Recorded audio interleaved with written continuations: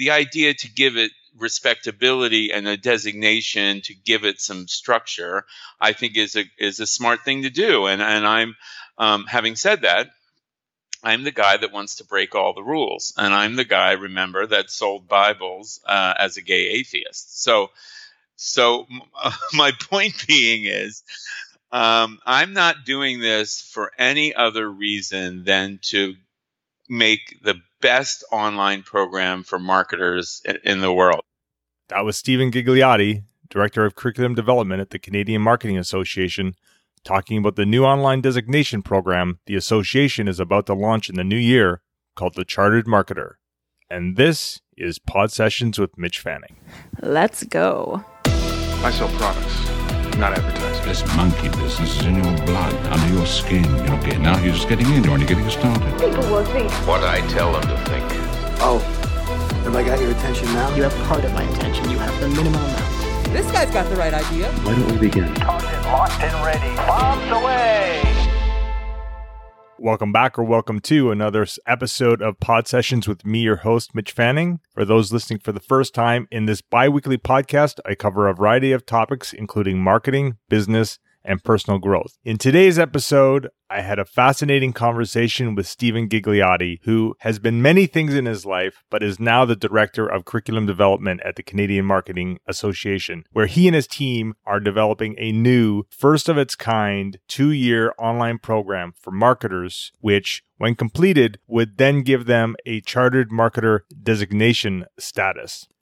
Now, personally, I believe this is a significant advancement for Canada's marketing profession and will play an important role in helping marketing leaders assert marketing's contribution to the C-suite. Besides talking about the new program, which is scheduled to launch in January 2019, Stephen and I talk about his career path from taking him from the Jersey Shore to graduating from culinary school, where he served Julia Child dinner during graduation, to becoming an acclaimed pastry chef with original recipes featured in the New York Times, to his days with Andersen Consulting, now Accenture, the global management consulting firm, to working with big brands like Toyota and Maple Leaf Foods, to becoming a guest lecturer at the University of Toronto, which ultimately led him to the work he is now doing with the CMA. Some of the themes I was also reminded of when talking with Stephen was to write an interesting story, not a perfect story when it comes to your life. Focus on progress, not perfection, and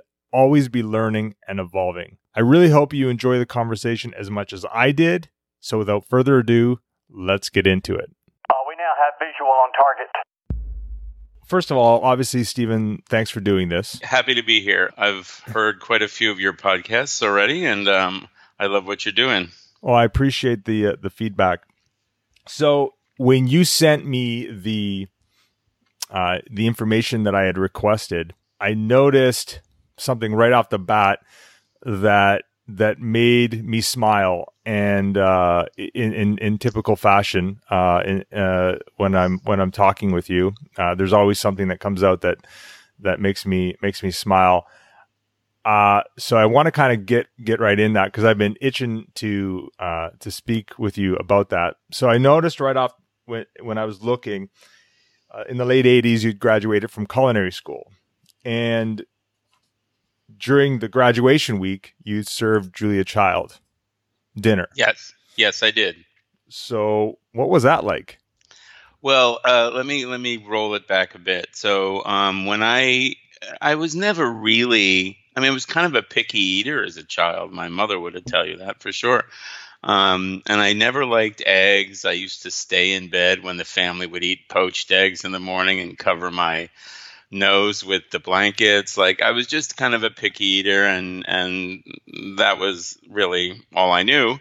And then when I moved to Boston to go to school, I lived with my girlfriend at the time, and I started to become obsessed with certain Chinese dishes. And I don't know why it started with Chinese. It's kind of random, but I became really interested in cooking. And Julia Child lived in Boston most of her life, most of her adult life later on. And she was on television all the time. The repeats of her PBS show was on all the time. So I started to watch Julia Child, The French Chef, and then her subsequent shows.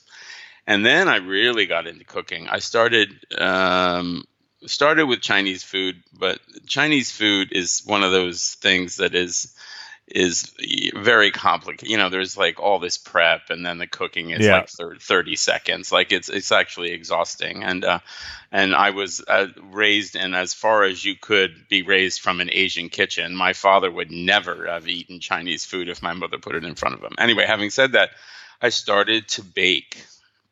And what I quickly realized was baking was the scientific side of cooking, right? If it's savory cooking, you chop parsley and throw it on it and say, I wanted it that way. But if you're baking, it's either right or wrong, right? It's not, there's no wiggle room, or very little wiggle room. So I started baking, and then I started baking bread, and then I really got interested in pastry. So when I flunked out of pharmacy school dramatically, because I majored in not going to class in all intents and purposes, I realized I wanted to learn how to cook in a formalized way, and I went to culinary school. Julia Child was in Boston. She was I don't know if she was formally involved in the school. She was kind of like an informal advisor. And, she was a big star even back in the 80s, right? Like yes. She was famous for a very long time. And so having said that, part of culinary school was front of the house, right? Being a waiter and flambe this and flambe that. And I mean, you don't know me that well, but trust me, I did the waiter role pretty good, right? So I could see that. Don't worry. Which drives me crazy, because if I run into a gay man who's a waiter and really trying too hard in Toronto, I'm like, oh, honey, you don't know what you're doing. You really reel it in. So I was given the honor of waiting on Julia Child. I think it was because I was, one, good at it, but also I was up in the 10th, on the high end of the grades in the class. And she came to our graduation dinner. It was in a mansion on campus. It was, what was it called? The Mitten House. And it was white glove and everything. And her husband, Paul, was, I'll never forget, he was so old and so feeble. He was like hunched over, slurping his soup. But, it was fascinating to wait on her. She signed my menu.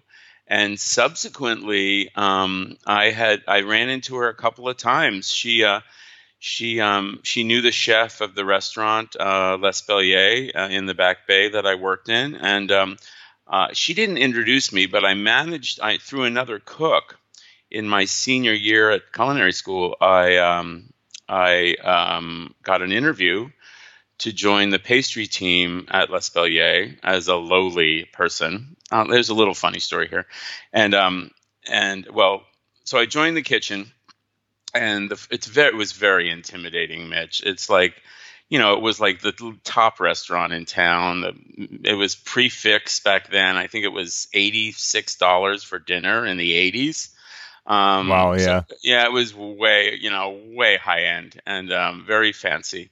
And Nouvelle cuisine, right? So I went in, and the chef said, all right, well, your first night, you can just do the herbs. And I'm like, oh, well, great. I start out easy, right? I'm like, chopping parsley I can do that, maybe something else. Okay, so cut to me 10 minutes later as he hands me a list of maybe 40 items.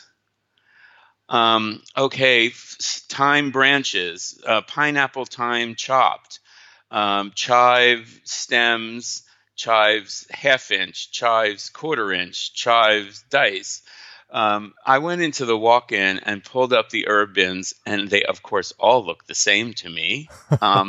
It was like being a massive jigsaw puzzle. It was entirely a humbling experience. I fought my way through it. I did a decent job, but I ended up becoming pastry chef, I think within 6 to 8 months. And that was a pretty quick rise. And because it was the best kitchen in town, or one of the most regarded one, I had even some of my instructors from culinary school were trying to get into that kitchen. But it was brutally tough work. For a lot of people romanticize cooking, and I get it, especially now. But people were on their feet 14 hours a day, and I was responsible for 6 or 7 types of bread every day. I made puff pastry like twice a week in like 50-pound batches by hand. And I caught my chef once selling it to his friends because it was it was high quality, and they didn't have pastry chefs. And I'm like, Chef, why am I always missing a 10-pound block of pastry? Like, it would just vanish overnight. But it was tremendously rewarding, and I think, and I ended up with recipes published in the New York Times. But yes, that's the Julia Child story, and it was lovely to meet her and talk to her, and meet one of your icons and mentors in person. Now, was she the same in person as she was kind of in her public persona? Or yes. She was truly authentic. Dan Aykroyd, it was funny because, of course, they mimic her in so many ways, but her voice was that way. She kind of gurgled, and she was immensely tall. I don't know if you know that. I think she was 6'3" or something. Oh, really? I think I did. I knew she was taller. Yeah, that's interesting. Well, that's a great story. Now, do you have a favorite recipe that you still and do you still do it? Do you kind of still bake and cook, and do you still enjoy doing it? I do. I live by myself, so it's kind of absurd to make some of these recipes at times. But I kind of get, this will sound weird, but I'll explain myself. You become kind of fetish. What is the word? Fetishistic? What's the word where fetish has become like an adjective? Like, I'll obsess about certain things until I pull them apart. So I went through a period where Jamie Kennedy is a chef in town. He was in Toronto, and he was famous for his French fries, which is a weird thing to be famous for.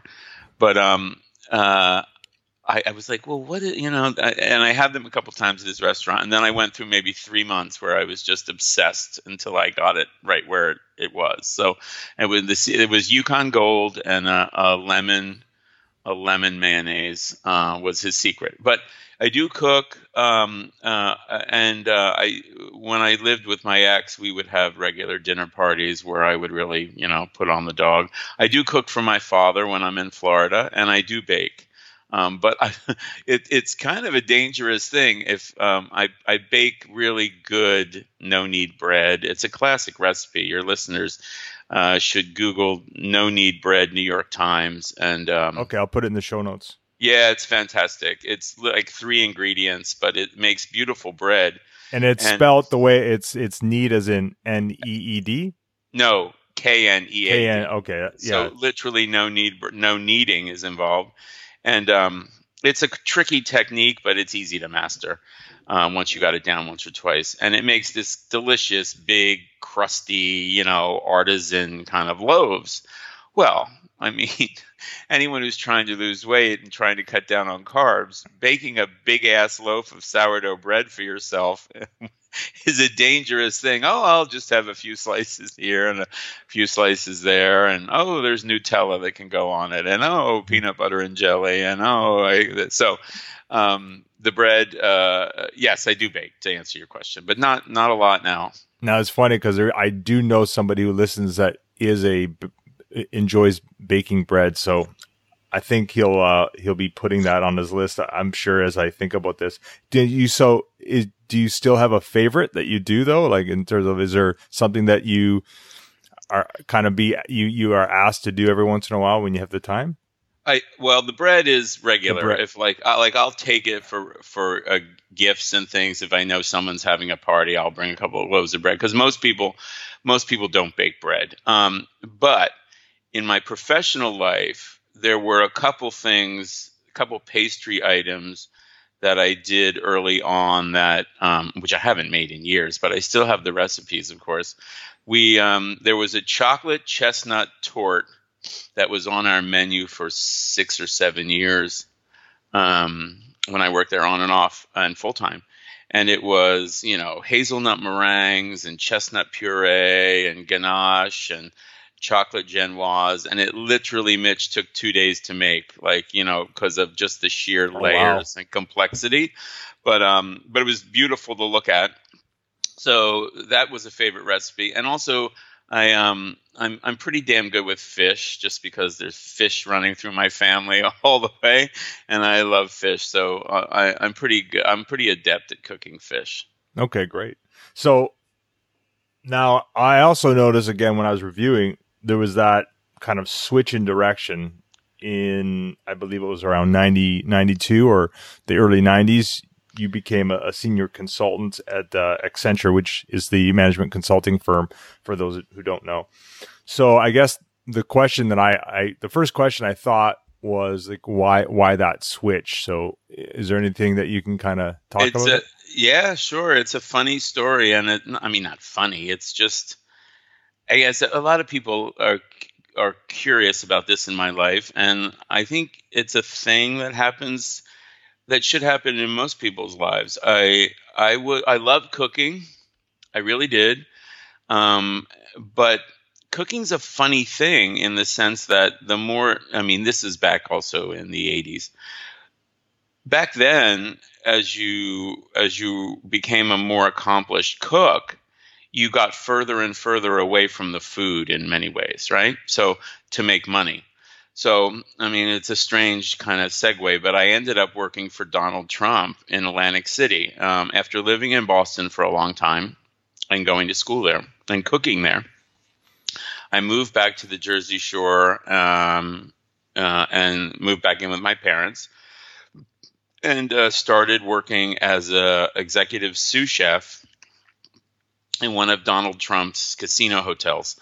That was at the peak of his Atlantic City time. I think he had 3 or 4, and they were huge. And the money was good, and I was what I was called a relief chef. So I would give the other chefs their shifts off, right? Right. Okay. And I think there were 5 or 6 high dining restaurants in the hotel. It was a huge facility, as you can imagine, right? So I would work in the coffee shop, they would call it, for a lot of my shifts. It was you would never call it a coffee shop, really. It was a full service restaurant. Massive, right? And you know the type of places, and it was it was intensely busy. This was the height of Atlantic City, especially in the summers. So let's get back to where the tangent was here. A friend of mine had bought a PC, and I was fascinated by computers, and I didn't own one. And the Macintosh 2 came out. I'm going to date myself. I forget the year, mid to late 80s. And so my mother and I drove up to the Apple store in Toms River, New Jersey, and there it was for $7,000. Oh, wow. Oh, yeah. It was the first color Macintosh. And okay. Mitch, I had no computer experience whatsoever. So the idea of parting with $7,000 was kind of crazy on its face value. But I did. I bought it. And then I promptly screwed up the installation disks on some software. It was all floppy disks back in those days, right? Yeah. I'm sounding like a 100-year-old person. Anyway, taught myself to use some multimedia apps. And they were very far and few back then. And I really don't know how this happened. Well, I guess I do really. Because in my time in Boston, I had made friends with a number of doctors who I had met by hanging out at Harvard's campus. I sound like a hobo, but these were just friends, like of mutual friends, and they ended up going to NYU med school and becoming doctors. And in a conversation, probably a drunken one night, one of my friends said, I need slides done, and I can't find anyone to do slides for me. And I was like, oh, aren't they done on computers? And they said yes. So I started a business. Now, this is while I was still cooking and working as a sous chef. I started developing slides in Persuasion. That was like PowerPoint at the time. Okay. It was a software package. So it was Persuasion, and then was there PowerPoint back then? I don't think so. Taught myself Photoshop.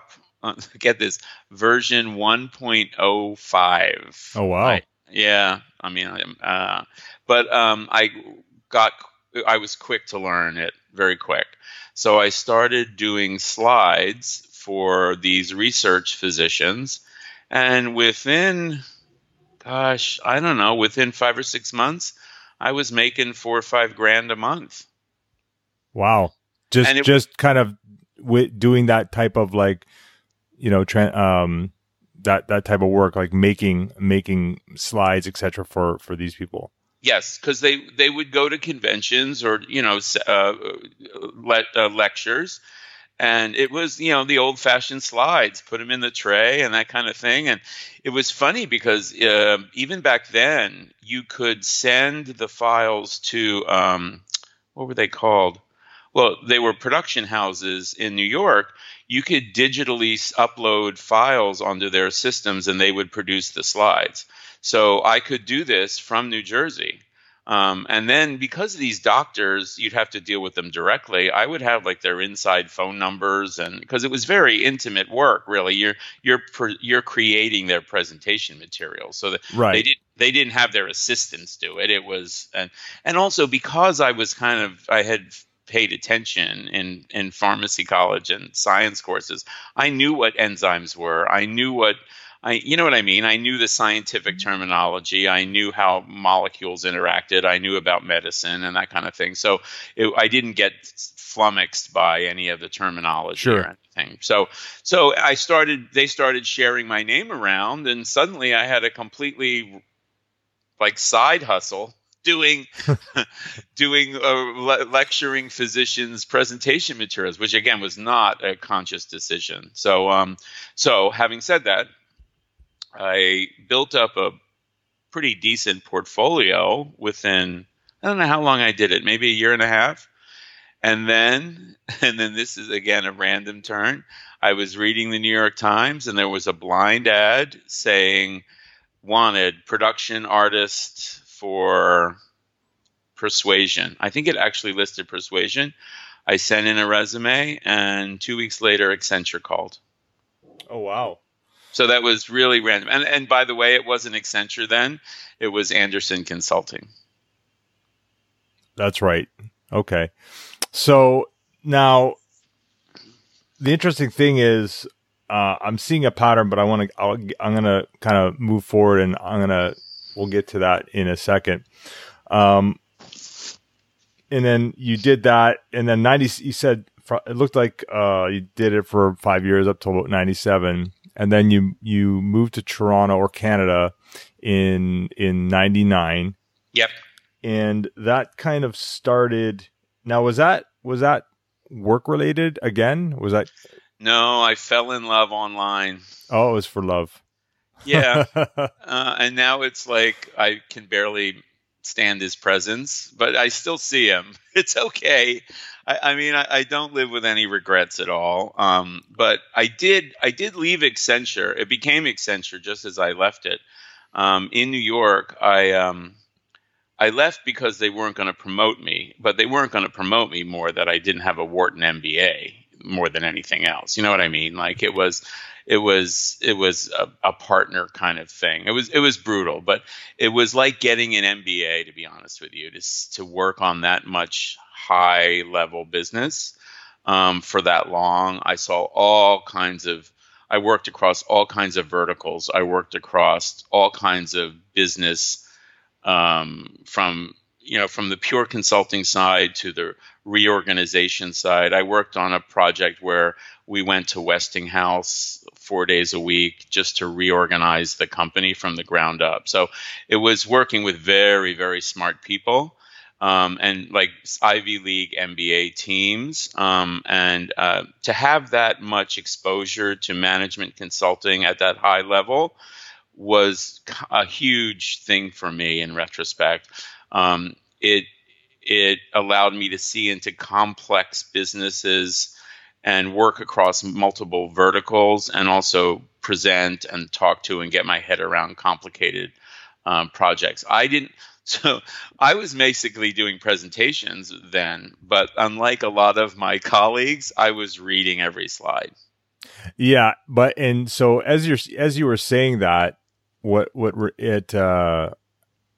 I was reminded of is I actually know, and that's another pattern I've seen, and actually one of my previous guests who just sold his business, a software business, and essentially is a tech serial entrepreneur, Dimitri Buterin.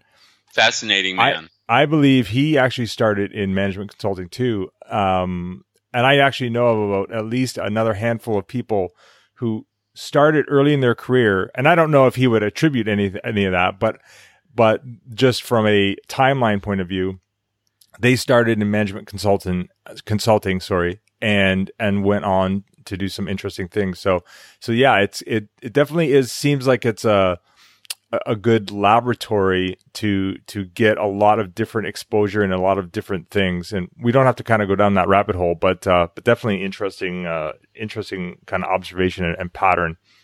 Well, and it also, I guess, in retrospect, it's funny as you mention it. In retrospect, it kind of spit me out as a marketer, even though I didn't realize it at the time. You know what I mean? Like, I was naturally, because I was fascinated by the ascents of the internet too. I was, even some of the partners at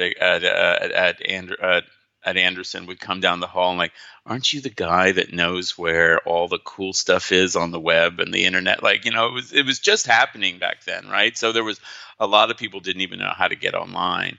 So once I left, it spit me right into New York's burgeoning interactive zone, which was really back then was really kind of cool. I participated in the first interactive TV project called The Orb. I think it was called The Orb at NYU. And, things were just blowing up down there. And I ended up at ad agencies. I started working for a small ad agency, and then I was part of a pitch for the American Bible Society. Now, if you want to sell Bibles, apparently you want a gay atheist to do it, right? That's the lesson I think we have in retrospect. But I pitched and won the business, and from that moment on, really,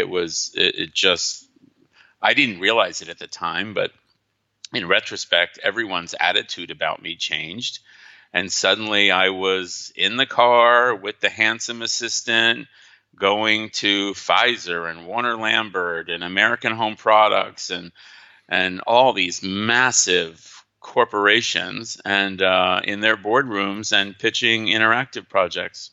So it happened quite dramatically, to be honest with you. Yeah, and I can definitely picture a scene from Mad Men. Yeah, except they're talking about interactive and kind of digital at that time, and instead of billboards and copywriting and creative.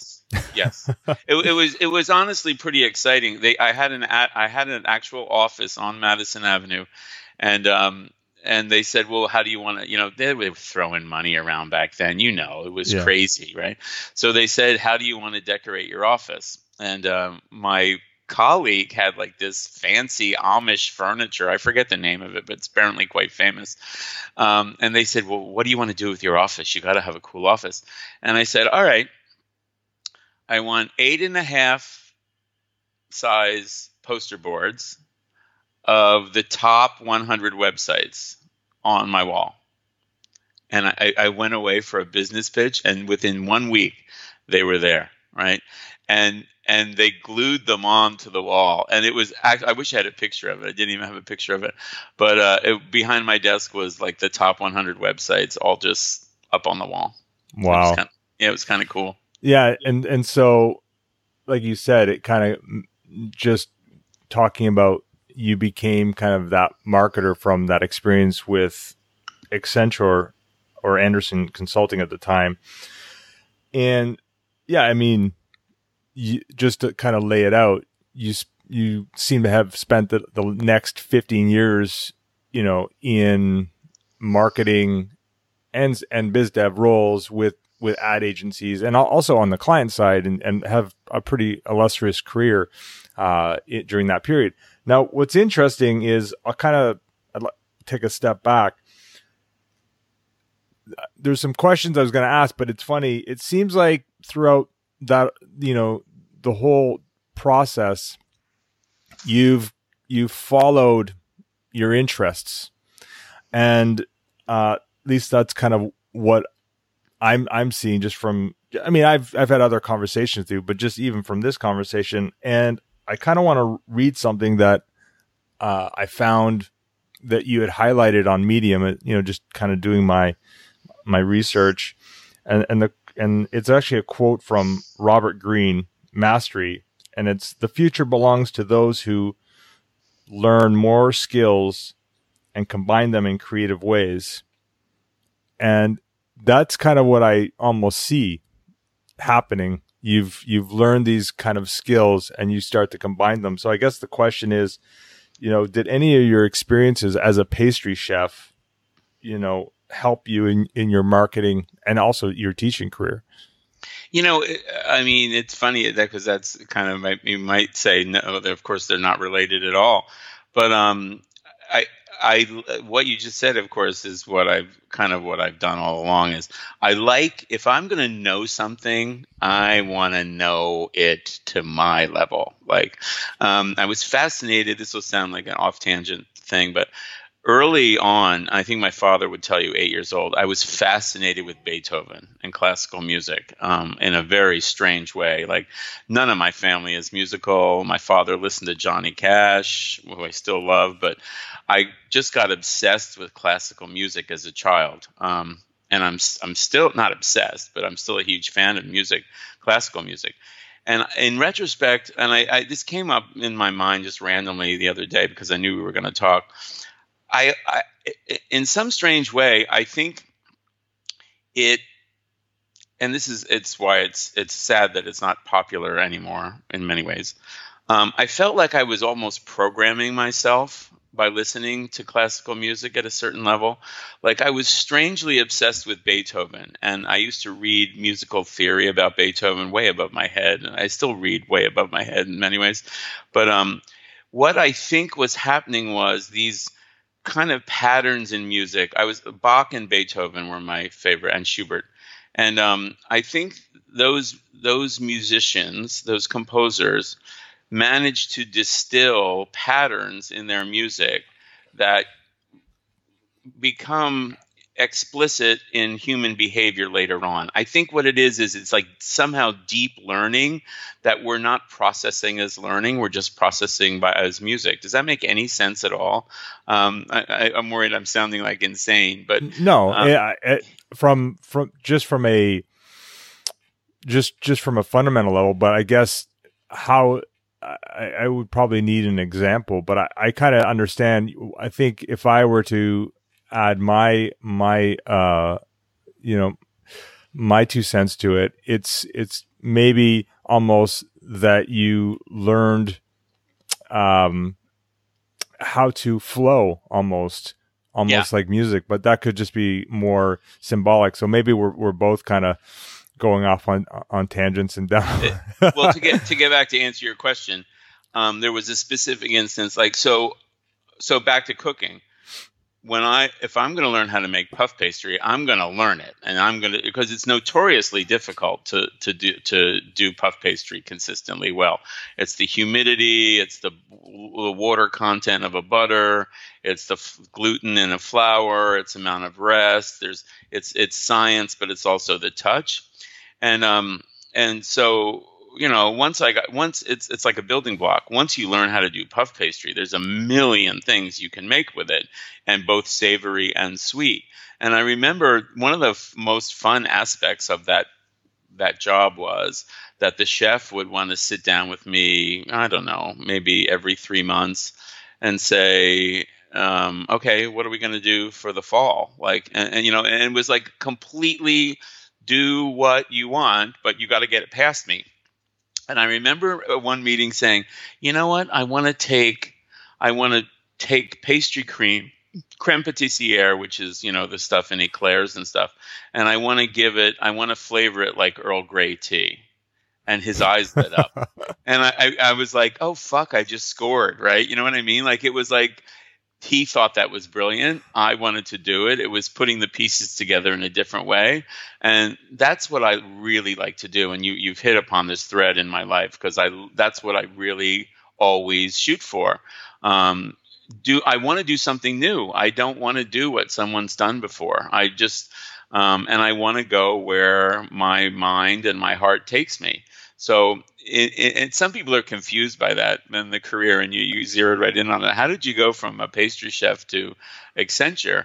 In my mind, it's very clear. It was the Macintosh, and the Macintosh was super compelling. The software was the platform, and it just allowed me to go in a different direction. The idea of doing the same thing over and over again, Mitch, no, that would be hell for me. Yeah, and the funny thing is so I'll just completely go off script. One of the things that I realized in my life, and again, I've been on a sabbatical now for 8 months, is that our true authentic self is actually a lot of different versions of ourselves. Yeah. As people, we tend to like different things. The problem or I won't even call it a problem, but what happens is people want to kind of pigeonhole us, or it helps for other people to identify this person is a marketer or this person is a creative person. But sometimes they're both. Like, for example, you and I, we both share the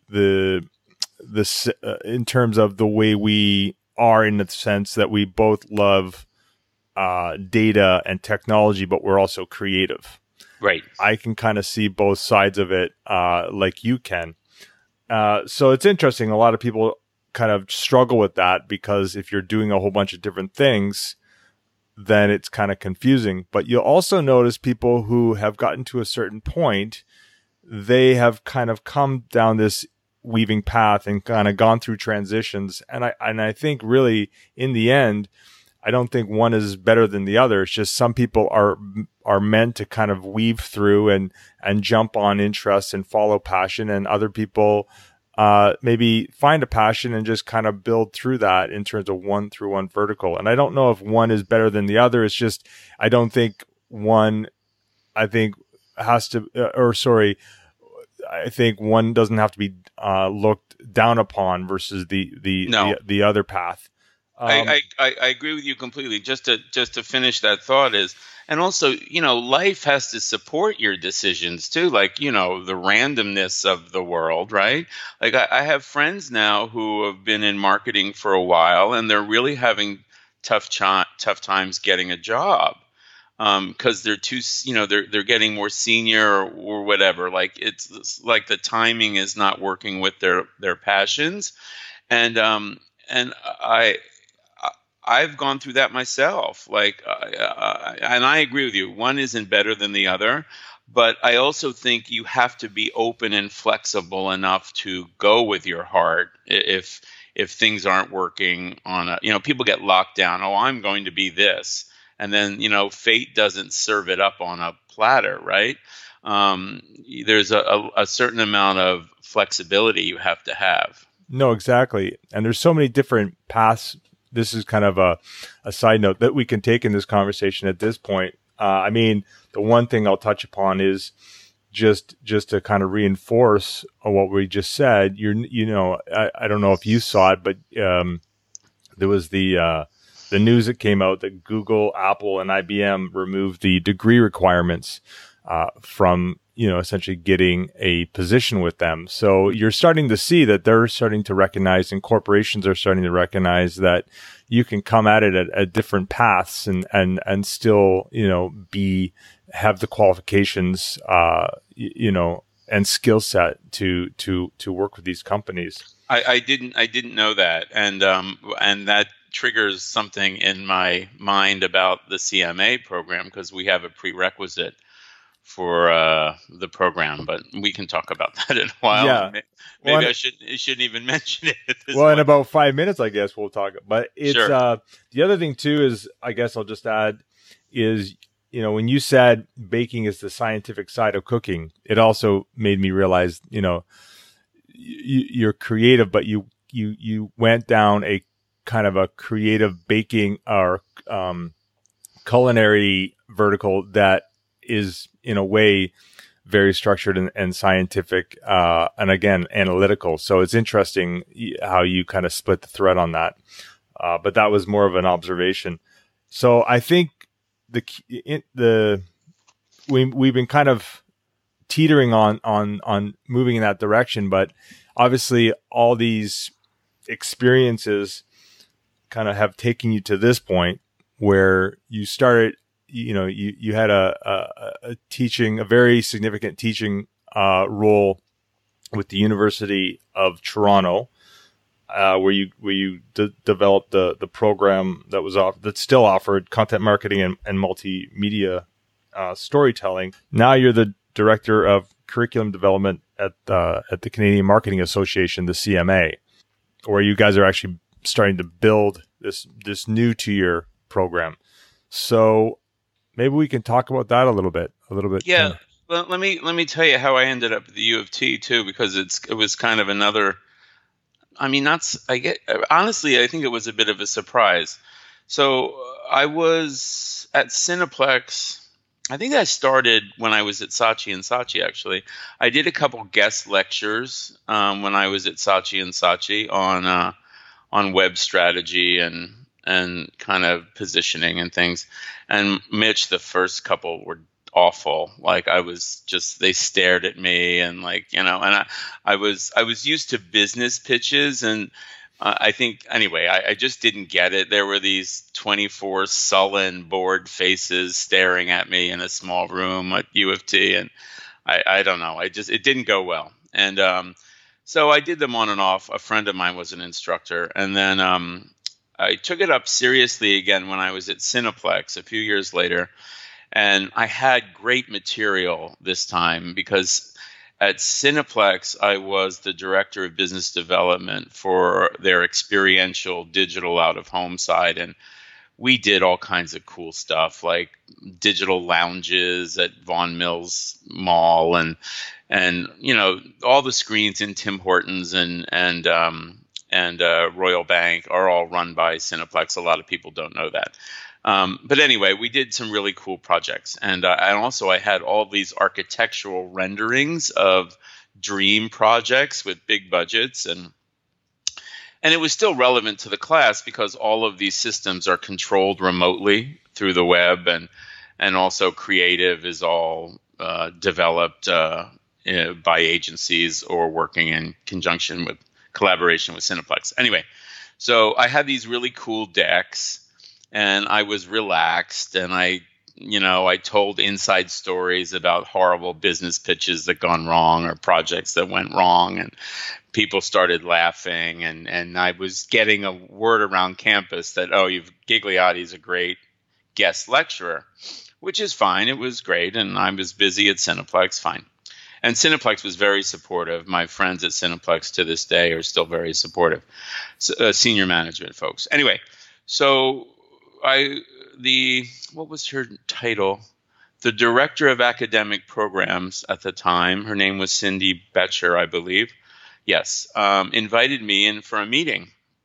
And I met her and the director of learning innovation, who's still a friend of mine, Tino Corsetti. And I had no idea what they wanted me in for. So we met at the U of T, and she said, Stephen, we'd like your help on our marketing side. Would you take a look at our course catalog and come back next week and just sit with us informally? And, it wasn't a paid gig. It was just, would you mind? And I said, sure. So, but I'm from New Jersey. Don't ask me for my opinion if you don't if you don't really want to hear it. So it was okay. I read the catalog, made notes, especially obviously about areas of my interest and their interest. And a week later, I went back and I said, Cindy, these 5 pages of marketing courses, you haven't used the word mobile once. Oh, wow. This was what year was this? 2012, 2013? And I'm like, and these course descriptions, I said, Cindy, you're not teaching medieval French poetry here. Like, you write the textbook in 1985 and then you just prop up an old white man and have him lecture for the next 50 years. And her eyes grew wide. Little did I know that Tino told me later that she was shocked to hear this. I mean, the U of T, I love the U of T, but I don't, it's just another school in my mind, right? Yeah. But the U of T is the shit in many ways, right? It's a massive organization, and amazing people work there. I still have the highest regard for it. So they went away, and then like 4 or 5 months later, Tino called me and said, "Can we come to your office?" And I was working for a media company in Liberty Village then. No, the distillery, sorry. And he came with a man named Lee Gowan. And my boss at the time said, they're going to want you to teach. And I said, no, they're not, Martin. They're going to just want me, give me my opinion. Well, of course, 45 minutes later, they asked me to teach and develop. He was right, to develop a certificate program. Now, they were only interested in me being part of the team at first. But once we got started, I became the actual lead certificate developer. And I developed 3 courses: Foundations of Multimedia Storytelling, Omnichannel Content Marketing, and then Advanced Practices in Multimedia Storytelling. And honestly, Mitch, it was the hardest I've ever worked in my entire adult life. But it was also the most gratifying work in many ways. We built it from scratch. We used a learning management system that they hadn't used before. The curriculum was all original. I mean, we had great people working on it. I worked with an amazing team. That's another great thing about the U of T. It's the people you work with. So the only downside was of it that it pays like 11 cents an hour. So, but you don't do that for the money. You really don't. That's what the takeaway. That was part of the learning. So, and then I taught every course. I taught all 3 courses, and actually, this time last year, I was teaching all 3 courses. 3 of them online and 1 in person up at the Bloor campus. But it was brutal. Like that's just a lot of work, and I don't compromise on the teaching. I'm always fully engaged. And you get to be really altruistic if you do that kind of work. Everyone gets your respect. You want everyone's opinion. All the learners get the same level of engagement. I really got disciplined with that. I worked really hard about it, but it was wonderful. But I didn't realize it at the time, but my Myers-Briggs profile, you know what that is? Yes. Yeah. My Myers-Briggs profile nickname is the teacher, and I didn't even realize that. Yeah, what am I, an ENFJ? Yes, ENFJ, I think. I'll put that in the show notes. So one of the things that kind of made me think as you were talking, you mentioned that you started. This was all kind of kicked off. The catalyst was you guest lecturing. So and kind of going with that pattern, you following your interests. How did you what was the what led up to, or the events that led up to you deciding you wanted to even do the guest lecturing? Well, it was. I think it was because of the aura that Saatchi and Saatchi had to some degree. The original professor that invited me was very curious to get someone with real world, day-to-day business knowledge of building websites and interactive presences for brands, right? Mm-hmm. I think that was his reaching out to me.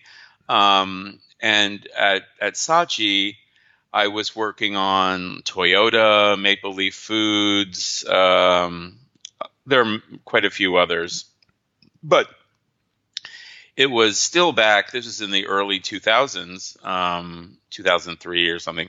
And, it was still the heady days of growth and change and technologies. And, this is, what I mean? It was during multimedia, just when sound was used, Flash was king. There was all kinds of changes, and it was very rapid, but it was also big bucks and a high level of visibility. So he was curious to get someone in with that kind of professional day-to-day experience. Okay. But again, kind of random. Oh, absolutely. But I could see, and like you said, it was, so I guess if I had to stick with this, was it, how kind of did it come to be that you in that organization, was it just because, again, just kind of serendipitous, or did you say, like, can you remember the self-talk back then in terms of going, oh, this would be interesting? Or was it just more of a, at the time, it was just, I'll be the guy. How did that kind of come about? Well, I think it was funny you say that, because now I have to look clearly at it. First of all, it was maybe ego, where I accepted like, oh, sure, look at me, the big shit, right?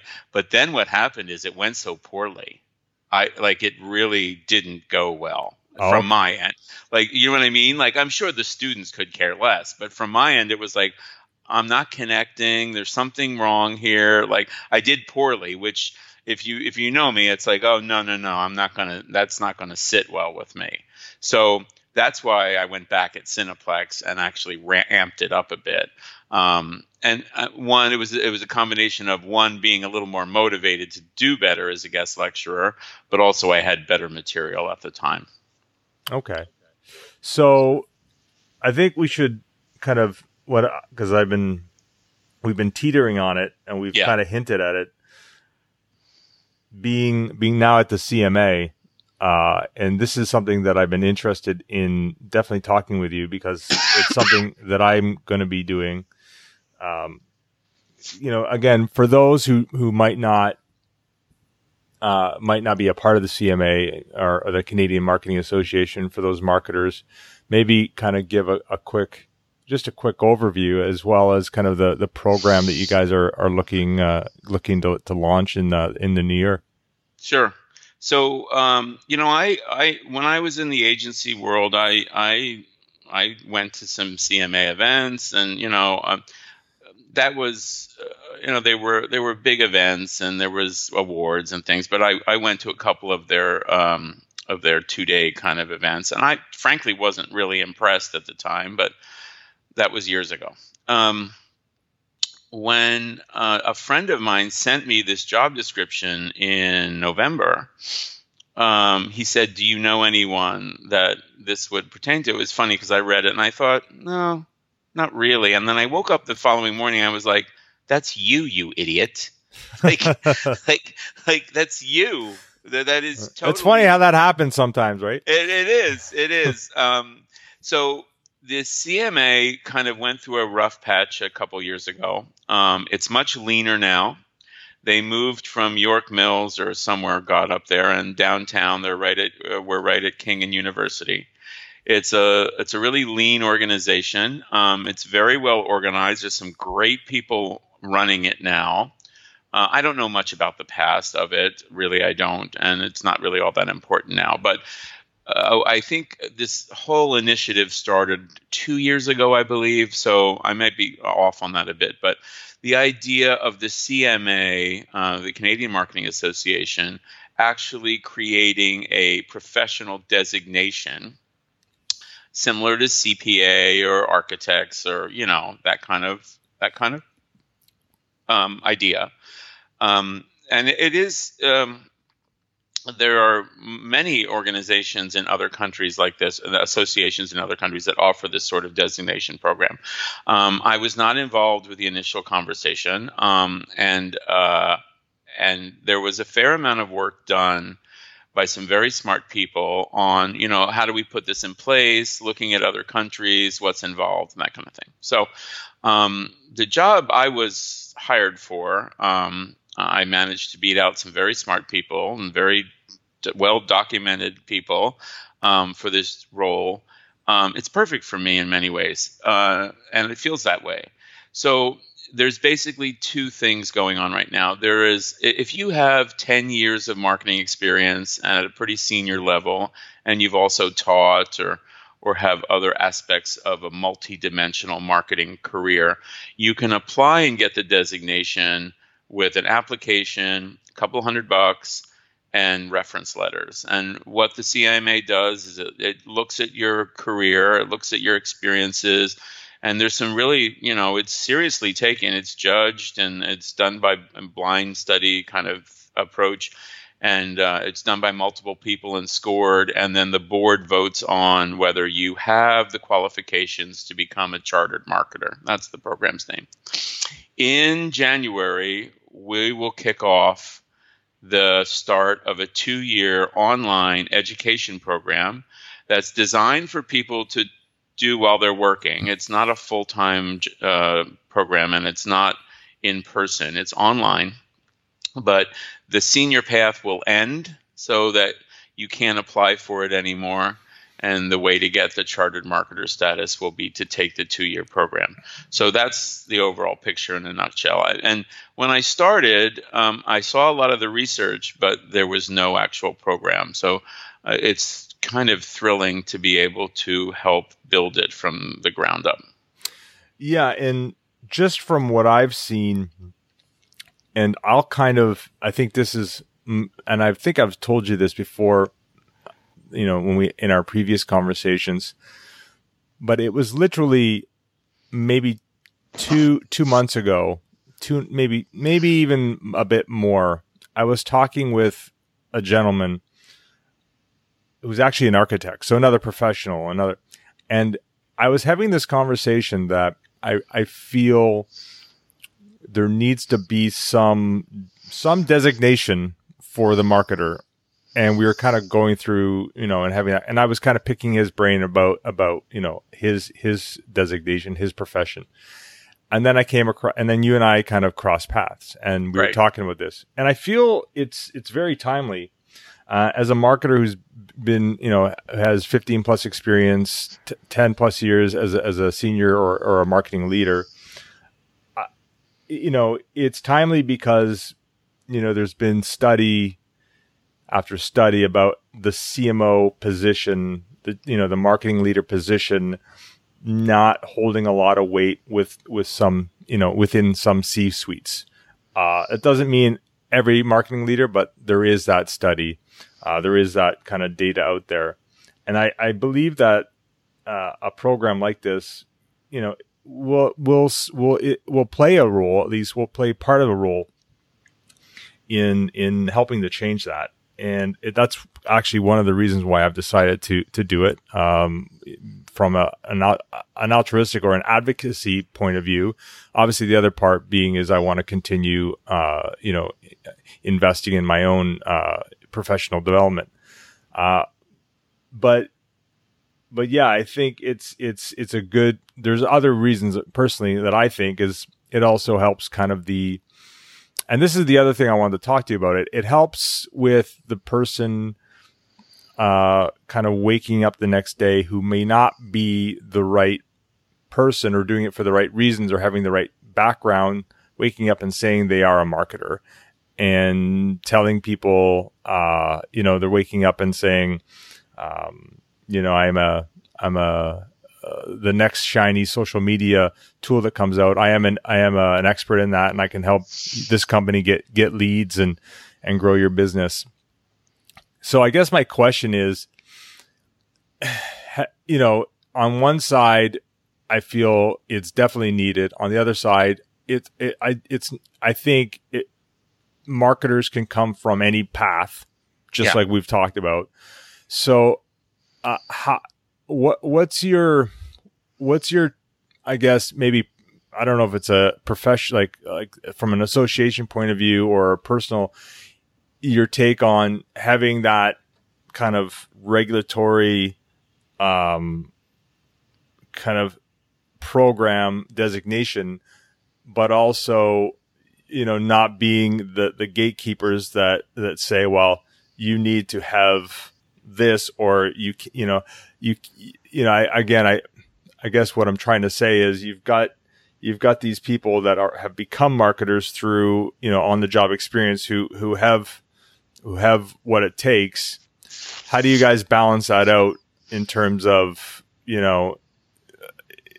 I guess it's, how do you look at that? Maybe we'll start with that. Well, a couple things. I think the idea of putting at least a framework together as a basis for the designation in terms of skill sets and everything, I think is good for the profession. I'm being altruistic about it. I really do think it's good for the profession, because you and I both know. Absolutely agreed. Yeah. There's some shady damn characters out there saying they're marketers, right? Like, and and maybe they're doing it maybe for all the right intentions, but they're just not doing it well. They're either incompetent or they've got something to shill as opposed to a real bottom line customer growth perspective, which is what all marketers should at least, what I love about the prep course, which I just finished up, and it's a textbook driven prep course, automated within 6 weeks. But it's self-directed, meaning you can take it on your own. I just sorted through 14,000 questions in the test bank to arrange the quizzes and exam, just in case anyone thinks my job is sexy. That took 5 days. But the idea to give it respectability and a designation, to give it some structure, I think is a smart thing to do. And I'm having said that, I'm the guy that wants to break all the rules. And I'm the guy, remember, that sold Bibles as a gay atheist. So my point being is I'm not doing this for any other reason than to make the best online program for marketers in the world. Like I'm just kind of throwing stuff out that has been done in the past. And I've been a little shit disturbing on LinkedIn lately, like picking at things like I hate the word digital disruption. I just hate seeing it now. I hate the word digital in general because it's 2018. And what are we doing? Teaching analog marketing? Are we talking sundials and LPs here? All marketing is digital now, or most of it, right? So marketing is just marketing. So let's cut to the chase. I'm just, in my mind, this kind of approach to the education is opportunistic and shallow. And you, with the rate of change and the speed of change, and I said this at the U of T on a webinar, but I'll say it again. Just how it is. You run into the C-suites, or you run into senior folks in management or in businesses, and like, oh my God, I don't know what Snapchat is, or like, what do you mean, Internet of Things? Like, everyone's whiny about the speed of change. Well, get over it. It's not going away. It's not going backwards. It's not going backwards. It's not going to decelerate for some strange reason. So flip it on its end and view it as an opportunity to grow and learn and change effectively. It's funny, even the topic of MarTech has come up recently, both internally and externally. And the CMA has a new council, which is a MarTech council. And this is, I mean, it's not inside gossip, but it's exciting for me that that the CMA has gotten rid of a council called Digital and is now a new council called MarTech. And even the word was discussed. So the takeaway, and just for your listeners to get a point, is our council members on the MarTech Council are quite senior. And I said in a meeting recently, well, I know why they're quite senior, is because if you're talking about MarTech with any expertise, you have to come from an organization that's large enough or complex enough to build different stacks and understand how stacks are built and understand the way you optimize stacks for business growth, right? Absolutely. And that's inherently complex, but it's also that's also why you would have senior people doing it. So, I mean, we're way down a rabbit hole on this again, but again, the idea of a designation so that people who are serious about building their marketing skill set can at least say, okay, gosh, if I'm going to take an elective on MarTech, if I take it at the CMA, it's going to be informed by this council. It's going to be developed by marketers with a lot of experience, and it's going to be using some of the best practices in adult online education. We spent 3 months doing really serious research about what works and what doesn't in online education. And I said, I mean, I love the senior people involved because maybe it was my kind of wild-eyed conviction. But when they saw our results, I said, look, we have to change what we're doing in the sense that what we learned from the research was that teaching, just being an instructor, you know what I mean, grading the work and showing up, was table stakes. That was not the differentiating level at all. What the differentiation was, someone to guide me through it, like to be, the word is in the research was convener. It's a Scottish word to mean host. So if you, and it's not a stretch, you'll get it, and your listeners will get it. If you study online, what is different? Well, there's no classroom. There's no 20 people sitting around you. They might be, it's virtual.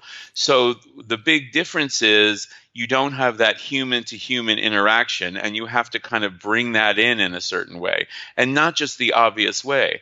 So our program will have what's called a program facilitator, and they're all very smart people with teaching experience who will stay with the cohort all the way through the program. Do you see what I mean? Mm-hmm. They won't go from instructor to instructor, and that's just one of the changes we're making. We're also cooking in soft skills and video assignments, and we're chunking the content up. So just, you'll get this, but I'll throw it out there. Do you know what the optimal video time is for a video lecture or a video piece of content online in terms of learning? An actual lecture? Well, throw the word lecture out. Say, if I was going to teach you a complicated subject, how long will you watch a video in terms of engagement? Well, I'm going to say right off the bat, I'm going to feel that if the content is good and the person is interested, it's going to be longer than what most people are typically used to when it comes to different platforms, like say social. So I'm gonna say, if I took a guess, I would say just using the over/under approach, at least 10 minutes plus. Yeah. Okay. So you're pretty. It's actually 6 to 9, but the engagement falls off dramatically. And even at the U of T or the CMA, we were doing 40-minute lectures. Right. So it's like, wait a minute. I mean, it's just a simple matter of chunking it appropriately. And also, because if you use the right technology and it's on demand, you can stop and start this whenever you want, right? So it's just like the Netflix of learning. If I want to stop a movie and go make popcorn, I will. And that's how people process the online learning. So, and also, no single, from the research, I'm not giving too much away here, but it was fascinating to me.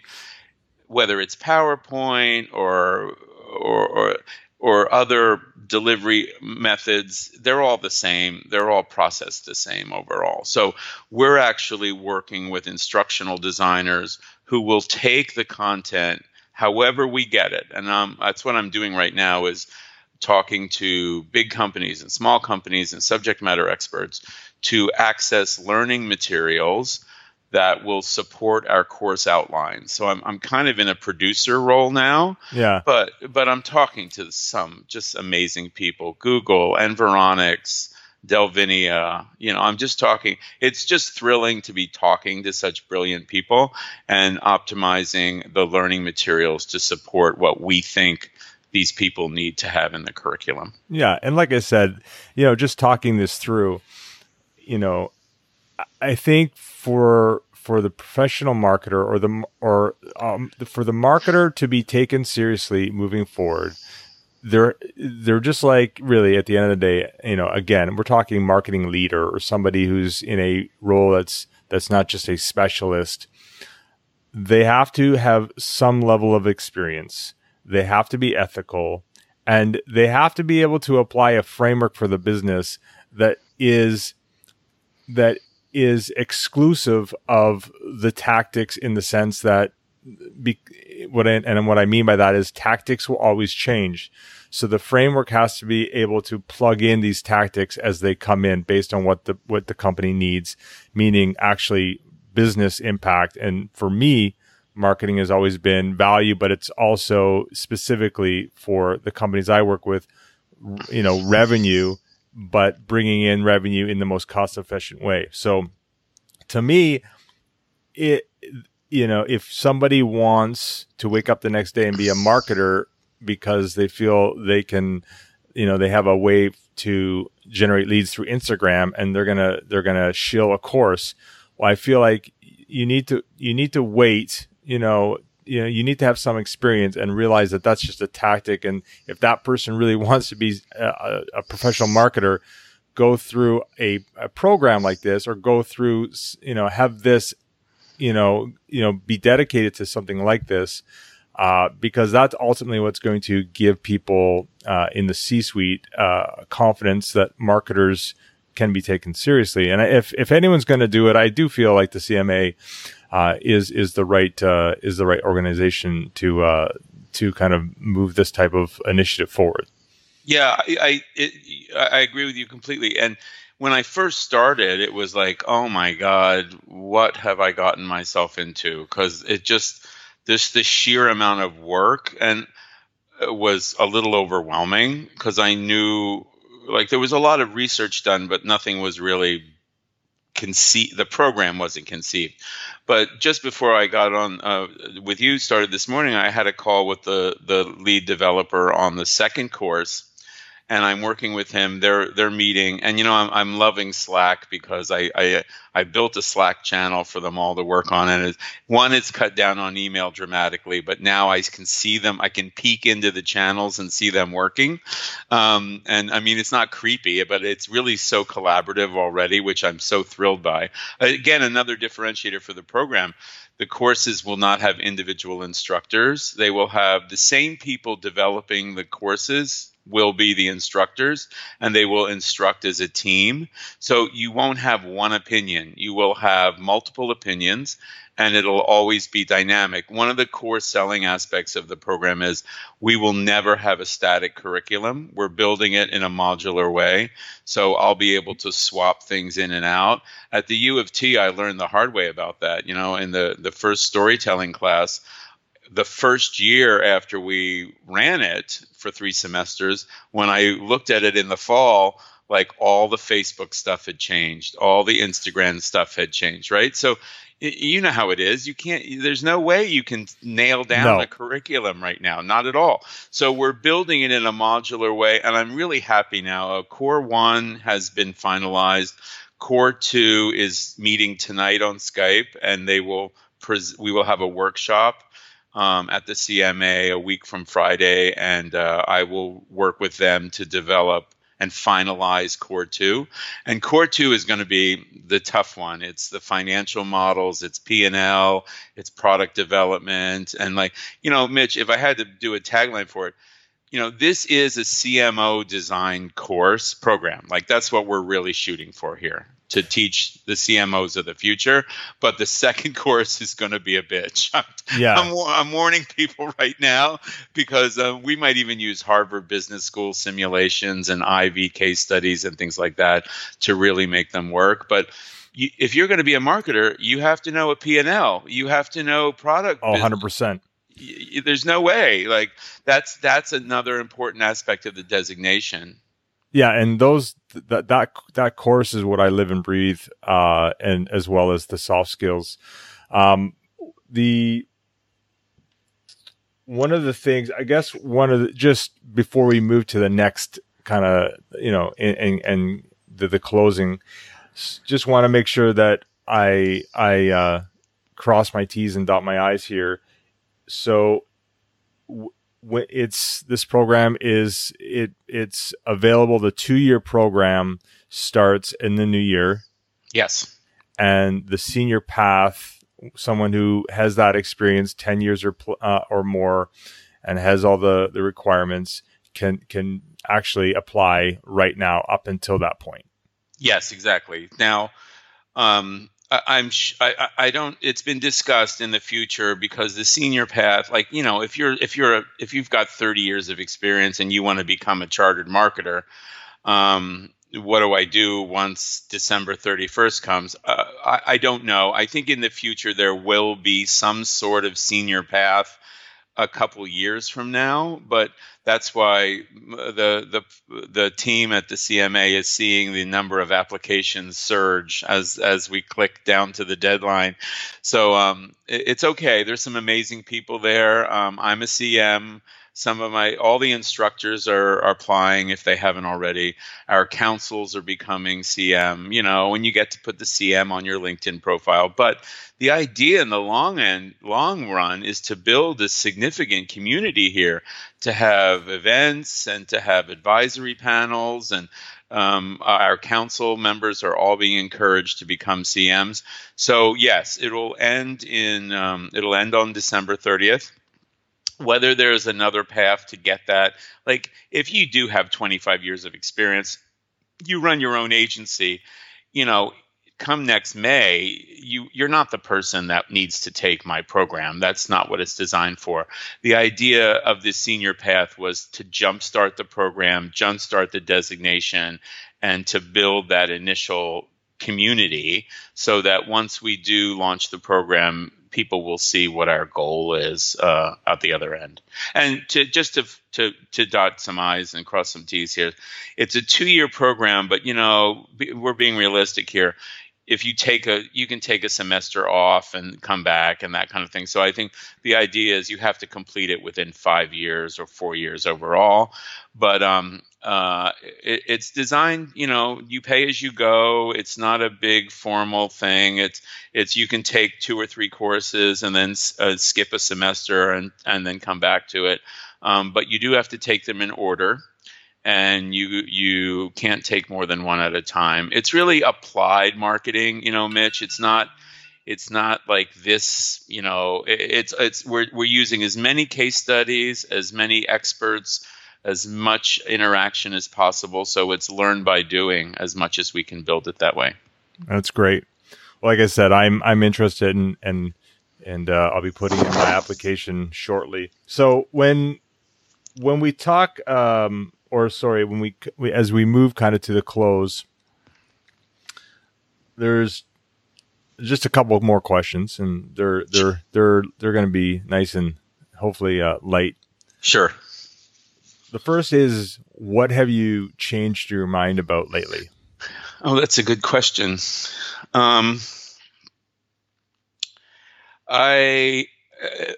wasn't a hard change to make, but as we started building, there was something was gnawing at me. And we talked to some real expert people at the time, and I won't use his name, and I won't use the university's name, but he had just come from an MBA in marketing event at a school you would know.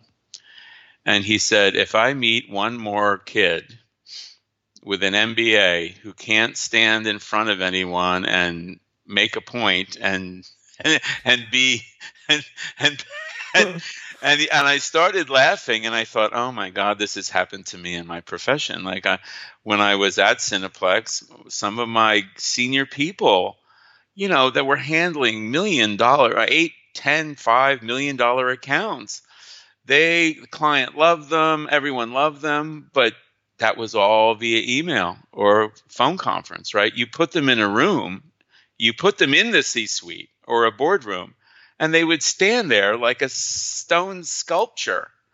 And it just triggered a lot of things for me. So you mentioned soft skills. It wasn't much of a change of mind. It was a more change of priority. So even this morning's call with Jeffrey O'Leary he's from Maple Leaf Foods. He's leading the development on the second core course.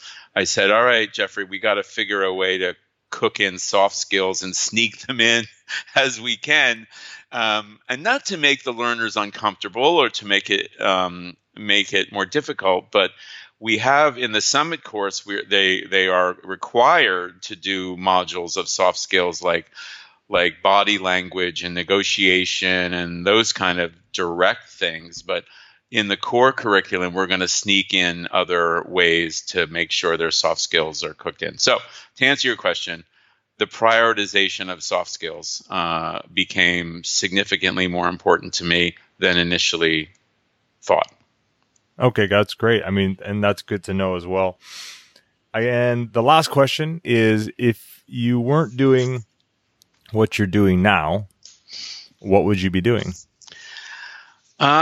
You know what? Honestly, croissants in a bake shop in the Virgin Islands, like in flip-flops and some rosé, and maybe doing that. Like that might actually be what I'd be doing. That sounds pretty good to me. So let's not talk about it too much. Yeah, and on that note, thank you very much, Stephen, for being on the show. As always, it's always great to talk to you. So thank you very much. And that's it. That's all. It's been a pleasure, Mitch.